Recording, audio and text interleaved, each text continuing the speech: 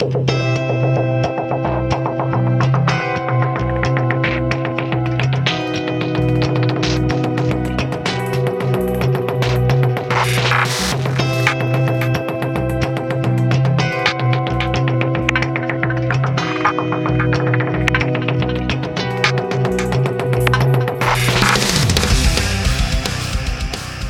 and welcome to the Six Figure Developer Podcast, the podcast where we talk about new and exciting technologies, professional development, clean code, career advancement, and more. I'm John Calloway. I'm Clayton Hunt. And I'm John Ash. With us today is Amanda Silver. Amanda is CVP of Product for Developer Tools at Microsoft. Her team delivers the Visual Studio Platform and Visual Studio Code. Welcome, Amanda. Hey, thanks for having me. So, Amanda, before we get into the meat of things, would you give our listeners maybe a little bit of an introduction to yourself? You tell them how you got started in the industry? Sure. I got started in the industry in 2001, actually. I started at Microsoft right at the era when .NET was first coming out. I wasn't here for the inception of .NET. I think I arrived right after the first launch of .NET. And my first features that I worked on as a PM in the team was COM interrupt. Before that, I had, I think, a couple of technical internships as a college undergrad. One was converting a signal processing library to the C++ standard template library. And I was a Unix sysadmin in college. So, that gave me a lot of good background. But over the last, I guess it's now 20 years, I've just worked on developer tools and platforms at Microsoft. And so I've kind of worked on everything from Windows and SQL and everything that everybody thinks about as Microsoft platforms, always from the developer perspective. I've worked on Xbox, a little bit on Quantum, basically anything that has to do with any of our platforms, I've touched in some way, but always from the developer perspective. Okay, so I guess that has really led to what you're still working on these days. And what is that? What is your role in that developer tools these days?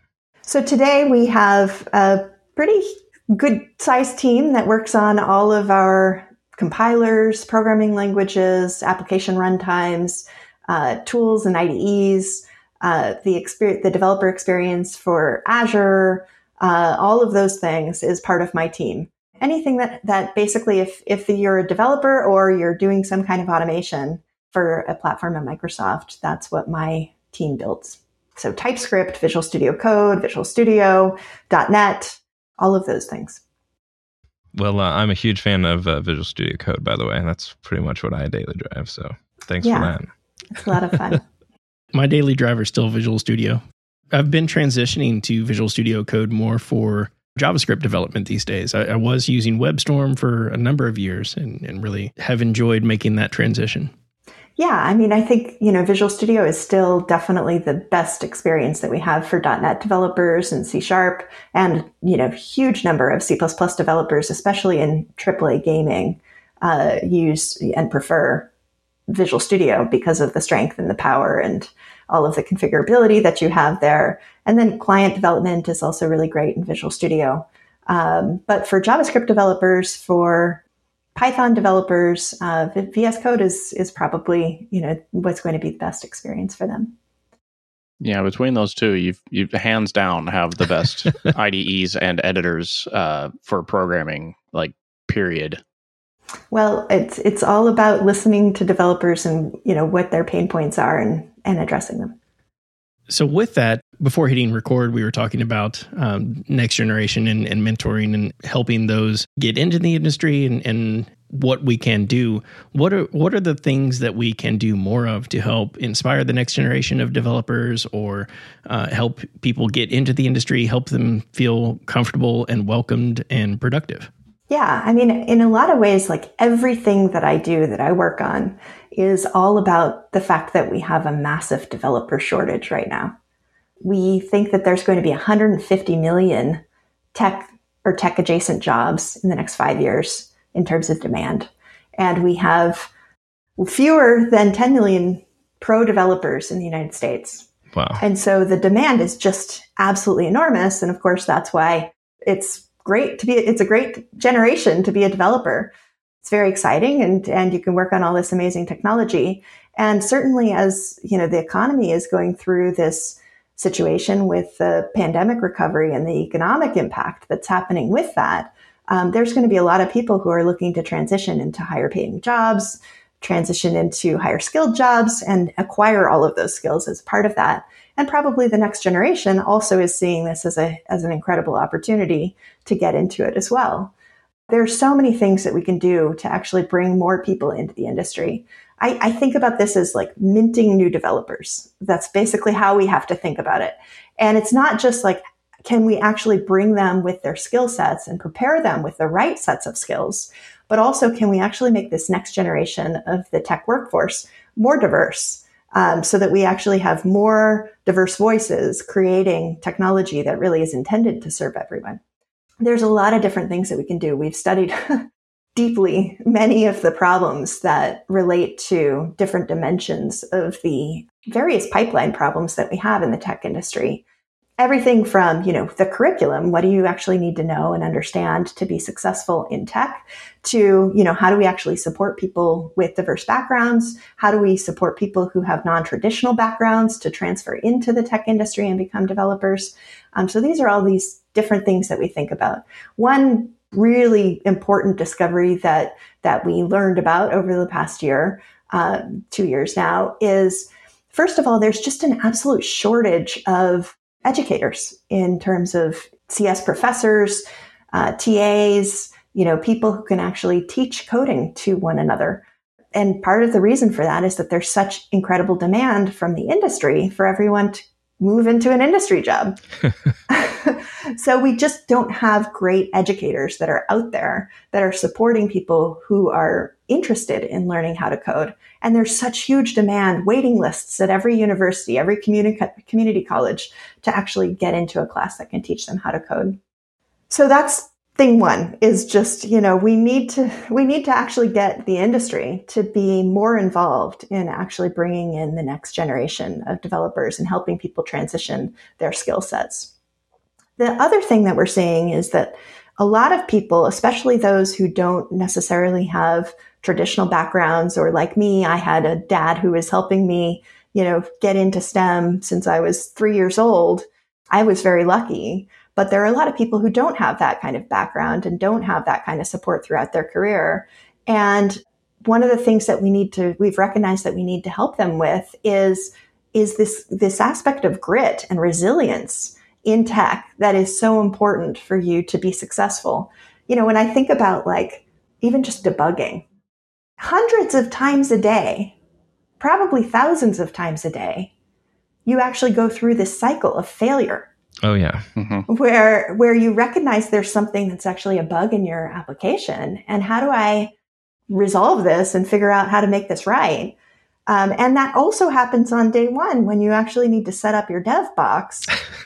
That's such a painful experience, and you almost always need to ask for help to actually get that to work from, a human. Right. And so there's an aspect of resilience, self-efficacy, self-determination, the notion that I can actually do this and I have confidence that I can figure this out. All of those things we believe are skills that actually people can be taught and should be taught. And it's almost like an alternative, tech curriculum that we've been trying to support. So we've released a couple of videos and a mentoring program that actually will help with all of this, which we can provide links to.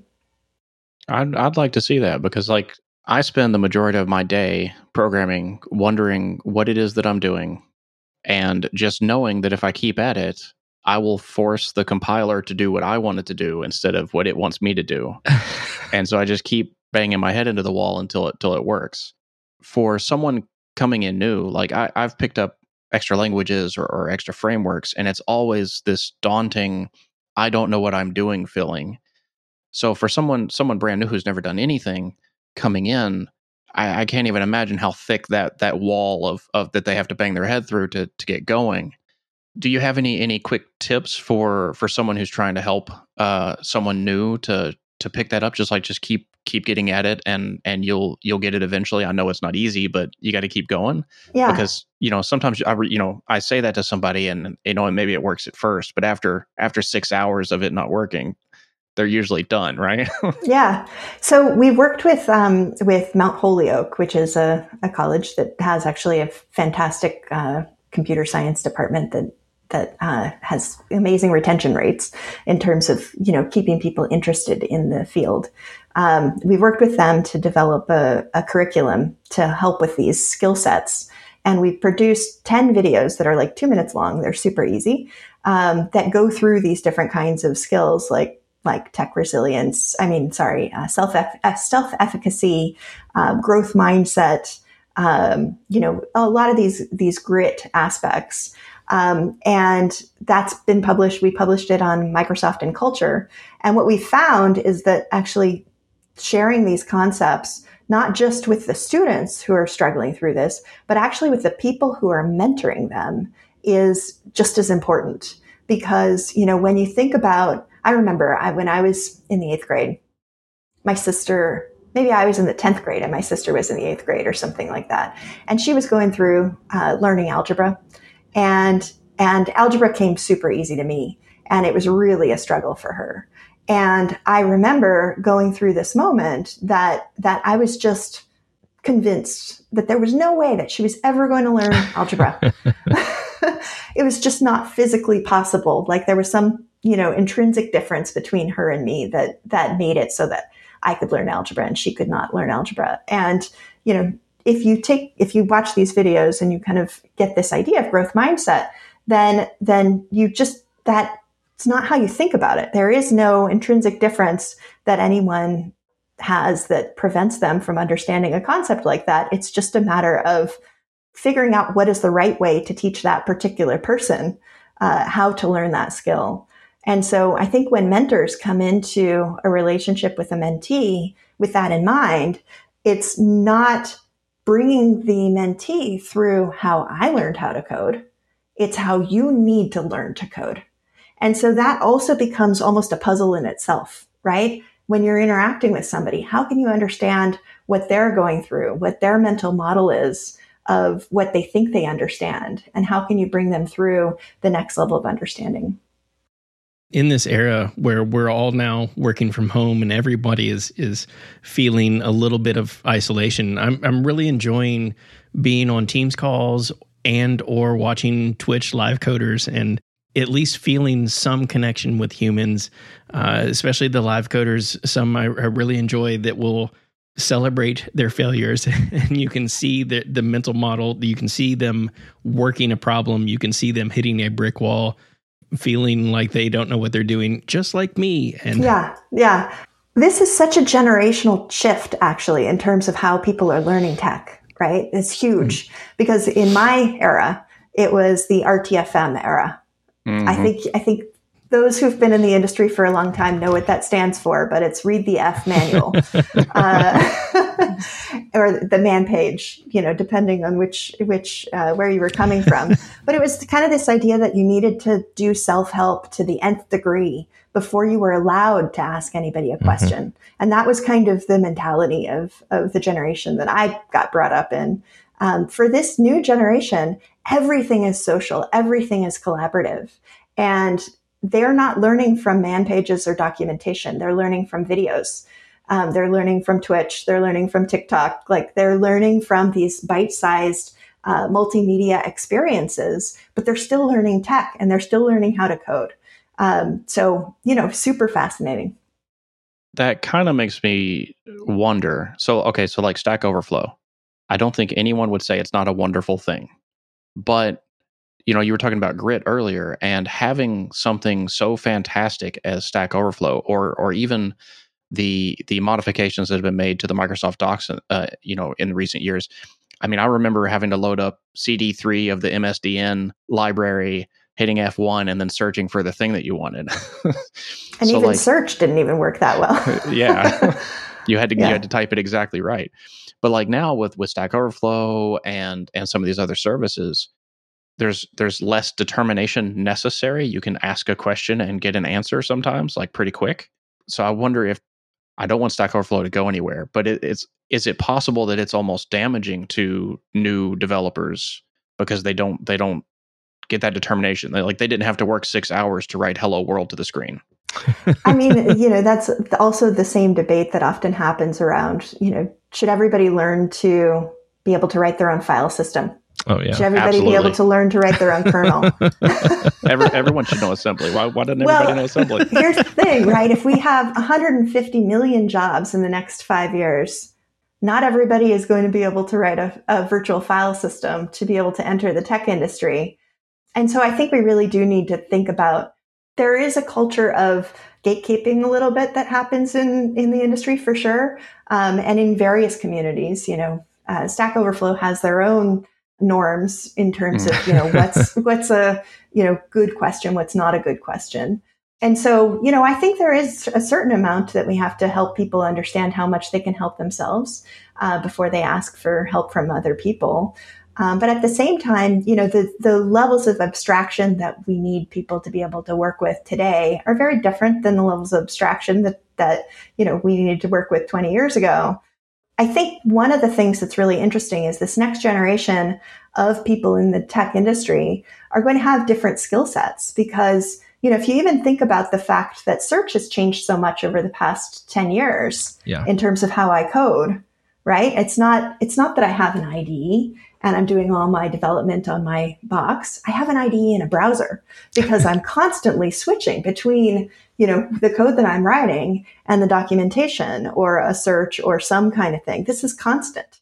I think the idea that you need to memorize all of the different algorithms, the binary search trees, how to sort them and things like that, that's just not what this generation would actually do, because you now can go and search for what that algorithm should be. You still need to understand basics of computational complexity and things like that to understand how efficient your algorithms are going to be.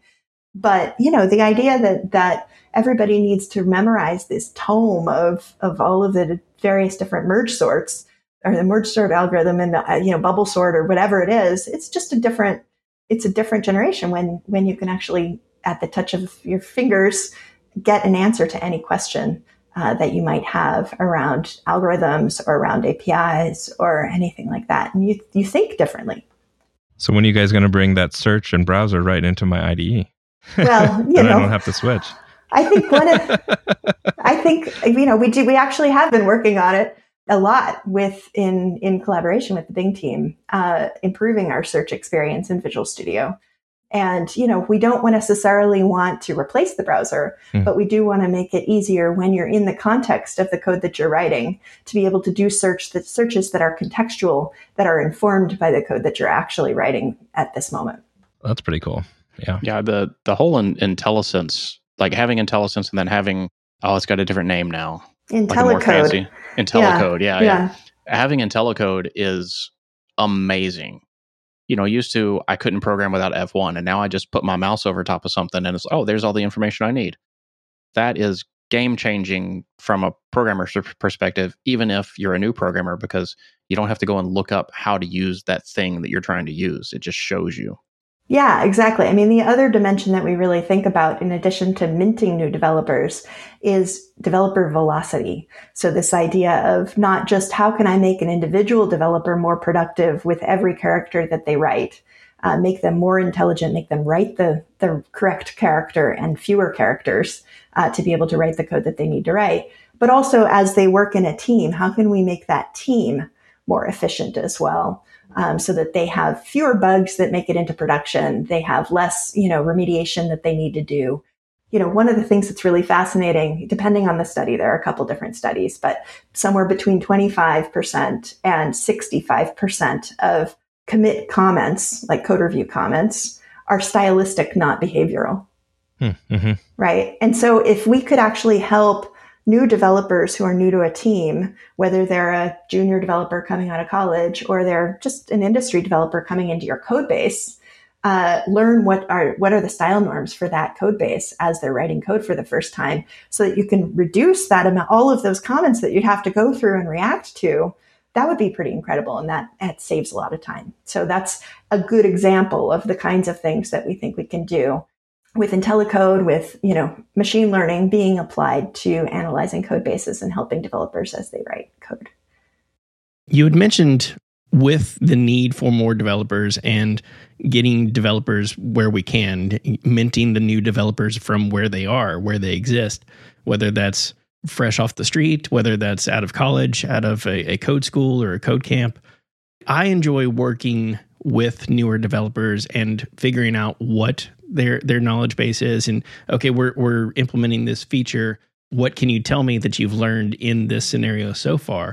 Is there something that we could or should do to get that understanding a little bit earlier and maybe help get that common vocabulary together earlier? That's a great question. Just kind of, you're trying to understand like where that new developer is coming from in terms of their background. I mean, how often when you have a new member on the team, do you actually talk about what their experience is? I'm not sure that I've ever had that conversation with, you have it in the interview, but you don't have it when you're bringing this new person into the code base. It's like you give them the map. You know what I mean? But you don't actually talk about like, have you ever driven stick shift? Yeah. Right. And maybe that's part of what we need to start when we think about, a lot of times we talk about the notion of like tribal knowledge, that there's, for a given team, there is this knowledge base that basically everybody in the team has amassed. And part of the challenge in being a newbie on the team is you need to extract that tribal knowledge. How can we actually share that tribal knowledge with people or create self-documenting code or other things like that so that people understand how they can come on board? I think there's an aspect of the skill set that's really interesting where, we don't really talk about what that individual developer is bringing to the equation. And I think that's a really good point. My background is really a sort of self-taught, or I love community-taught individual. And one of the things that really was a huge challenge for me to get into any of the Microsoft tooling was the lack of documentation and the closed sourceness of it when I was getting into it. So I started going after PHP and other things that had a lot better documentation, Linux, and so on and so forth. But that's not the case with Microsoft these days. And I'm super inspired by what Microsoft has done in the open source area and what they've done with their basically making the tooling open and available. What's Microsoft's vision for sort of bringing that even more and even branching into some of the areas like low code or no code? Yeah. So to me, this is all about like, how do we help developers and their teams scale better? And how do we help the industry scale better given the demand that we're seeing right now? Huge demand. And especially during this pandemic period, there's been even more demand for digital solutions. It's like everybody has moved to telehealth and curbside pickup and all of these things that require new digital solutions to be created to actually facilitate. There's just this huge swath of all these new customer solutions that have come out in the last year. I think open source is definitely a really important way that development teams can scale. Certainly, there's an aspect from the platform perspective when it comes to .NET or if it comes to Visual Studio Code, where there's an advantage to us to make it open source because a lot of enterprises trust it more when they can see the code base. It's easier to extend, and obviously, if we're in the business of being a platform, then we want to make sure that it's extensible. But when it comes to enterprise software, the thing that's really true, and it's true for our own code as well, because we use open source extensively inside of Microsoft as well, including open source that Microsoft didn't author, is that it allows you to build on the shoulders of giants, right? There's so many solutions that are out there, whether it's, connecting via a real-time socket. It's a good example. There are probably 50 to 100 different libraries out there that allow you to use WebSockets for a video conferencing, as an example, right? To build that kind of an application. And so, there are advantages to having, your own version of that for performance reasons, for the scale that you might need. But if you're building something quick then you can definitely use a lot of the solutions that are out there. the thing that is the most important is that you are focused on the code that only you can write. That's really what I want to focus on, is like, how can I make sure that you only need to write the code that only you can write for your organization, and everything else you can actually use from the community. And this is also an incredible way to learn too. You can look at other people's code and learn how to use various APIs, or how to, construct things, how to organize things, different kinds of calling patterns, coding conventions. There's so much that you can learn from the community as well. So to me, a lot of open source is really about how do we help teams scale. And the thing that's kind of interesting about it is there's so many advantages to it in terms of the community, in terms of, being able to hire talent that's out there in the community and find the talent that's out there in the community, being able to, put all of these different pieces together almost like Legos. But there's also a little bit of concern about it as well, because, when you start to use open source, then you are basically inviting everyone into your supply chain, right? Yeah. And so another big, huge focus for us has been on securing that supply chain. How can we make sure that the open source that you take a dependency on, you can have confidence that the person that you wrote it was the person that you were expecting to write it, that the security vulnerabilities that have already been identified have been addressed. And so there's a lot of stuff that we're doing in GitHub with GitHub Advanced Security, for example, that will help you find those kinds of things. Dependapot is an example of something that can help you discover all of the dependencies that your library has. We've been working on improving the security of NuGet package authoring and consumption as an example. So this is just this huge, huge, huge challenge that we have over the next few years.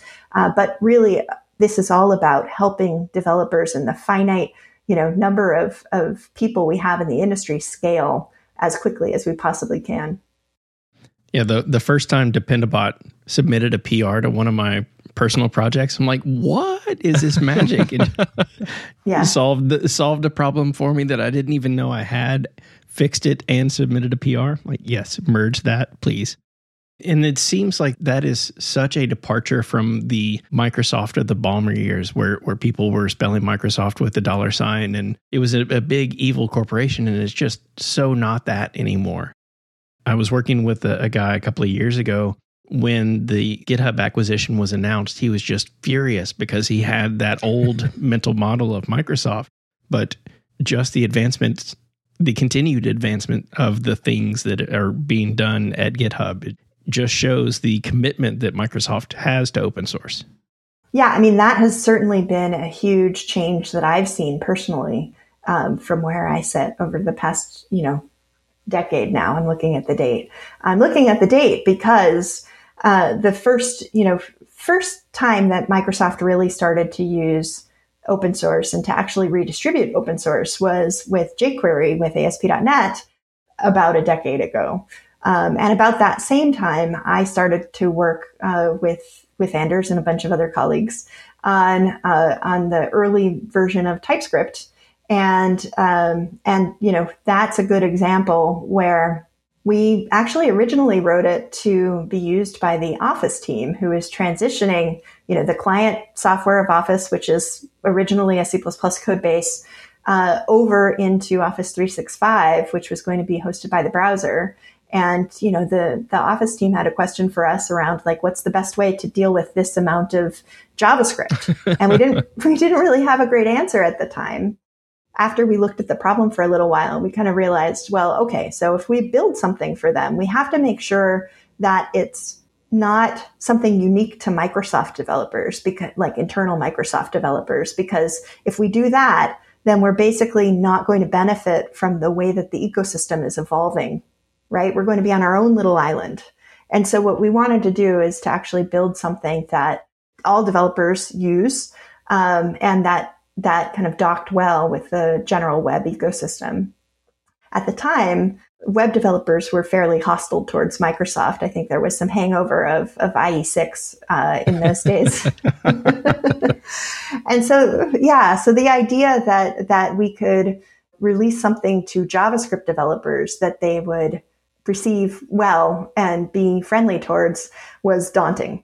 And so, when we first started working on TypeScript, we were pretty intimidated in a lot of ways around whether or not we thought that the JavaScript community would like it and use it. Our hope was certainly that they would, but we just needed to make sure that it wasn't its own little island of tooling, so that our Office team would end up in their own island and not be able to benefit from the rest of the web community and what web developers were developing for their development practices.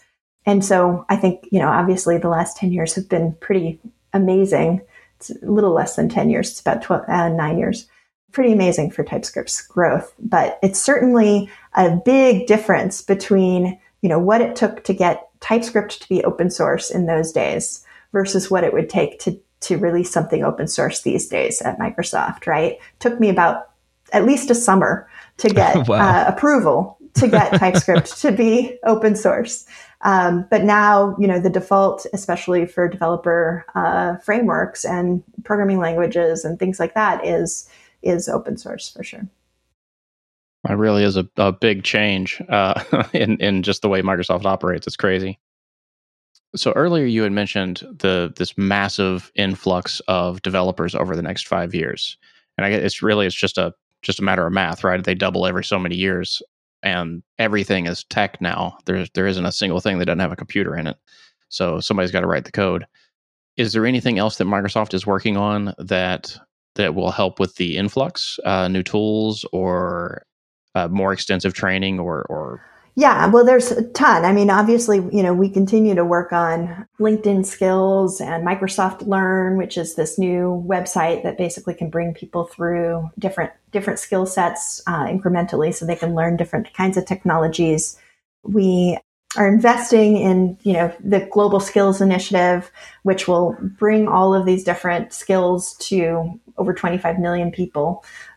So that's what we're trying to work on with like free learning content and certifications and all of that kind of stuff. So yes, definitely there's a tremendous amount of content that's out there. The other stuff that we're trying to do is all of this stuff around kind of the developer velocity aspects of it. When you come to a new code base, how quickly can you learn that code base? And how can we have tools to actually help you learn that code base? I mentioned at the beginning of this how challenging it is to actually set up a developer environment. And one of the things that I think is exciting about the next couple of years is as we introduce GitHub Codespaces, which basically is a way for you to describe a developer environment in a repeatable way that can then be instanced as a VM or a container in the cloud. That makes it so that if you set up a developer environment for your project, the next person on your team doesn't have to go through the rigmarole of having to set up that dev box. If you think about any boot camp, a boot camp cannot be less than a day because at least the first half of that day is just doing the dev box setup. And so this will take that from, setting up a Python environment, for example, which is probably one of the hardest stacks to be able to stand up properly because of all of the different versions that you need and things. That can go from, an error-prone half day to a couple of minutes of running a script. Well, that made me think of the remote containers that VS Code supports. I absolutely love that feature, and I can't wait till the parity of that feature is in Visual Studio proper. I want to get that in my C# projects, but I'm still using Visual Studio for that. That feature is a complete game changer because, like you said, you set up your entire dev environment, and not only like your dev environment as far as the language libraries installed and helper libraries, but also the database that's going to pretend to be the production database and, Redis and whatever else. And none of it has to be like on your machine.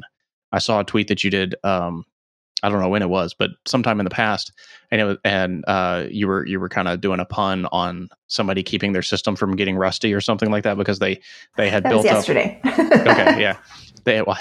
I guess it was in Twitter. And I didn't scroll down too far, so it couldn't have been too long ago. But they had built up an entire Rust environment, like in a container or VM. I'm not sure which one, but just to be able to do that, and then, like you said, check it into source control, and then the next person that comes along is, you need Git and you need this IDE, and then you're good.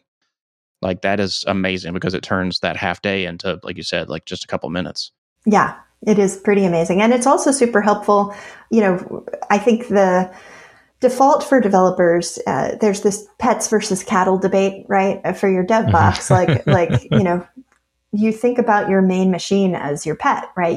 It requires care and feeding and love and all of these kinds of things. And so, that idea, I think, can go away. Like you have to set up a dev box. I was talking to senior management at some point, and I was explaining how often you have to set up a dev box as a developer.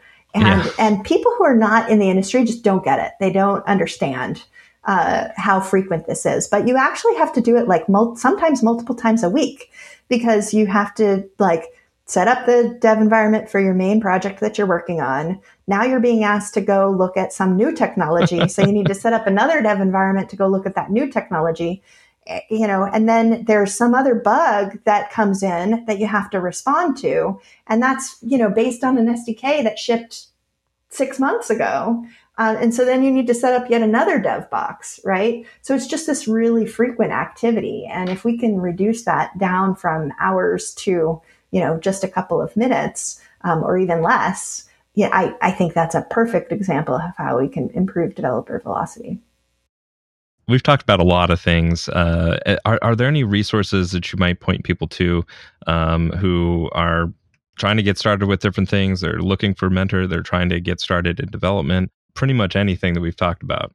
Yeah, there's so many different things that I could point you to. First of all, I think the series on tech resilience is definitely a must watch, not just for, people who are trying to get into tech as students, but those who mentor them, even those who are mentoring people who are new on your team. We found it useful even for our own team in terms of, creating the culture of the growth mindset and kind of this always be learning organization. So we've used it internally. So that I would definitely point to is the InCulture website that we've talked about.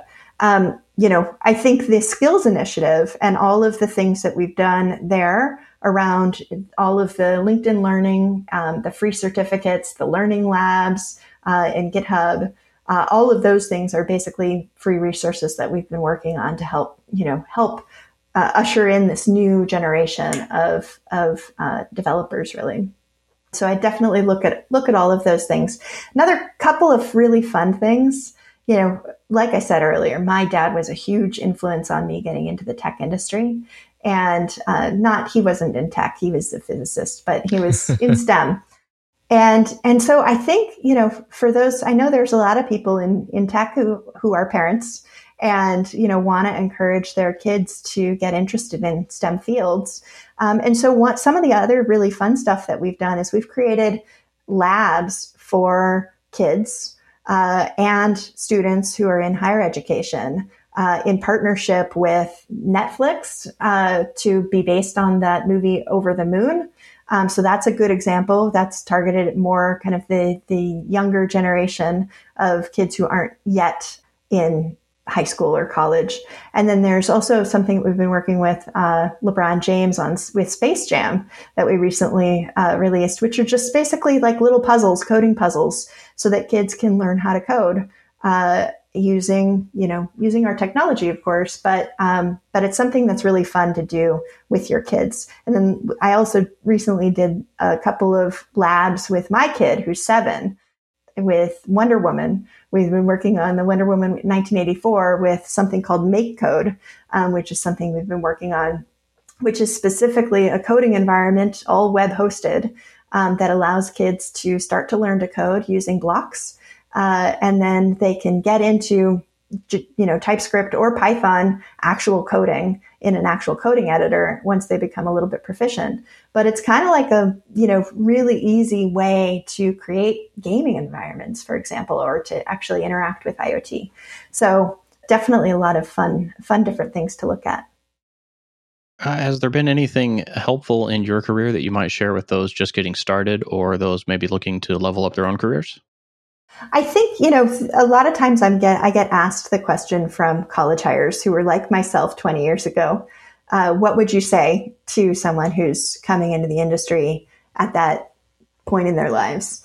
And there's a couple of things that I always say. Number one is use the fact that you're the new person as long as you possibly can. There's two reasons why that's super important. One is it allows you to ask questions that other people have not asked in a while, right? It doesn't mean they haven't asked them, but they haven't asked them in a while. And bringing that beginner's mind to anything is always incredibly useful to everyone. So, use that. The other thing is, when I came into the industry, there was kind of this idea that like taking notes at meetings was a secretary's job. There was kind of like a gendered aspect to it, right? And what I found was that by taking notes, it actually was a position of power because it allowed me to force everybody in the meeting to explain the concepts to me so that I could take great notes. If I was going to send them out, I was basically the person who was keeping the record of what was discussed and what was concluded on. And I also controlled like the next step of action items and things like that. And so I found that to be a really incredible way to get my foothold in the first few years. And so that's the other thing I would say. That's an interesting social work hack. I hadn't heard that one before. I like that one. So where can our listeners go to follow you and keep up with whatever it is you're working on? Well, I'm definitely on Twitter every once in a while, Amanda K. Silver. I'm on LinkedIn every once in a while. I think I'm also Amanda K. Silver there too. Let me check. Yes, Amanda K. Silver.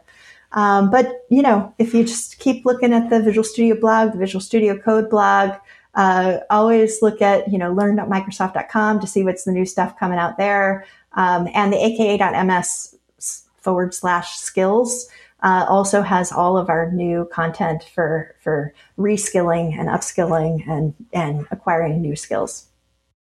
Amanda, thank you so much for taking the time to speak with us today. Yeah, thank you so much for having me. That was Amanda Silver. Amanda is CVP of Product for Developer Tools at Microsoft. Her team delivers the Visual Studio Platform and Visual Studio Code. If you like this episode, please like, rate, and review on iTunes. Find show notes, blog posts, and more at sixfiguredev.com. Catch us live each week on Twitch, and be sure to follow us on Twitter at SixFigureDev. This has been another episode of the Six Figure Developer Podcast, helping others reach their potential. I'm John Calloway. I'm Clayton Hunt. And I'm John Ash.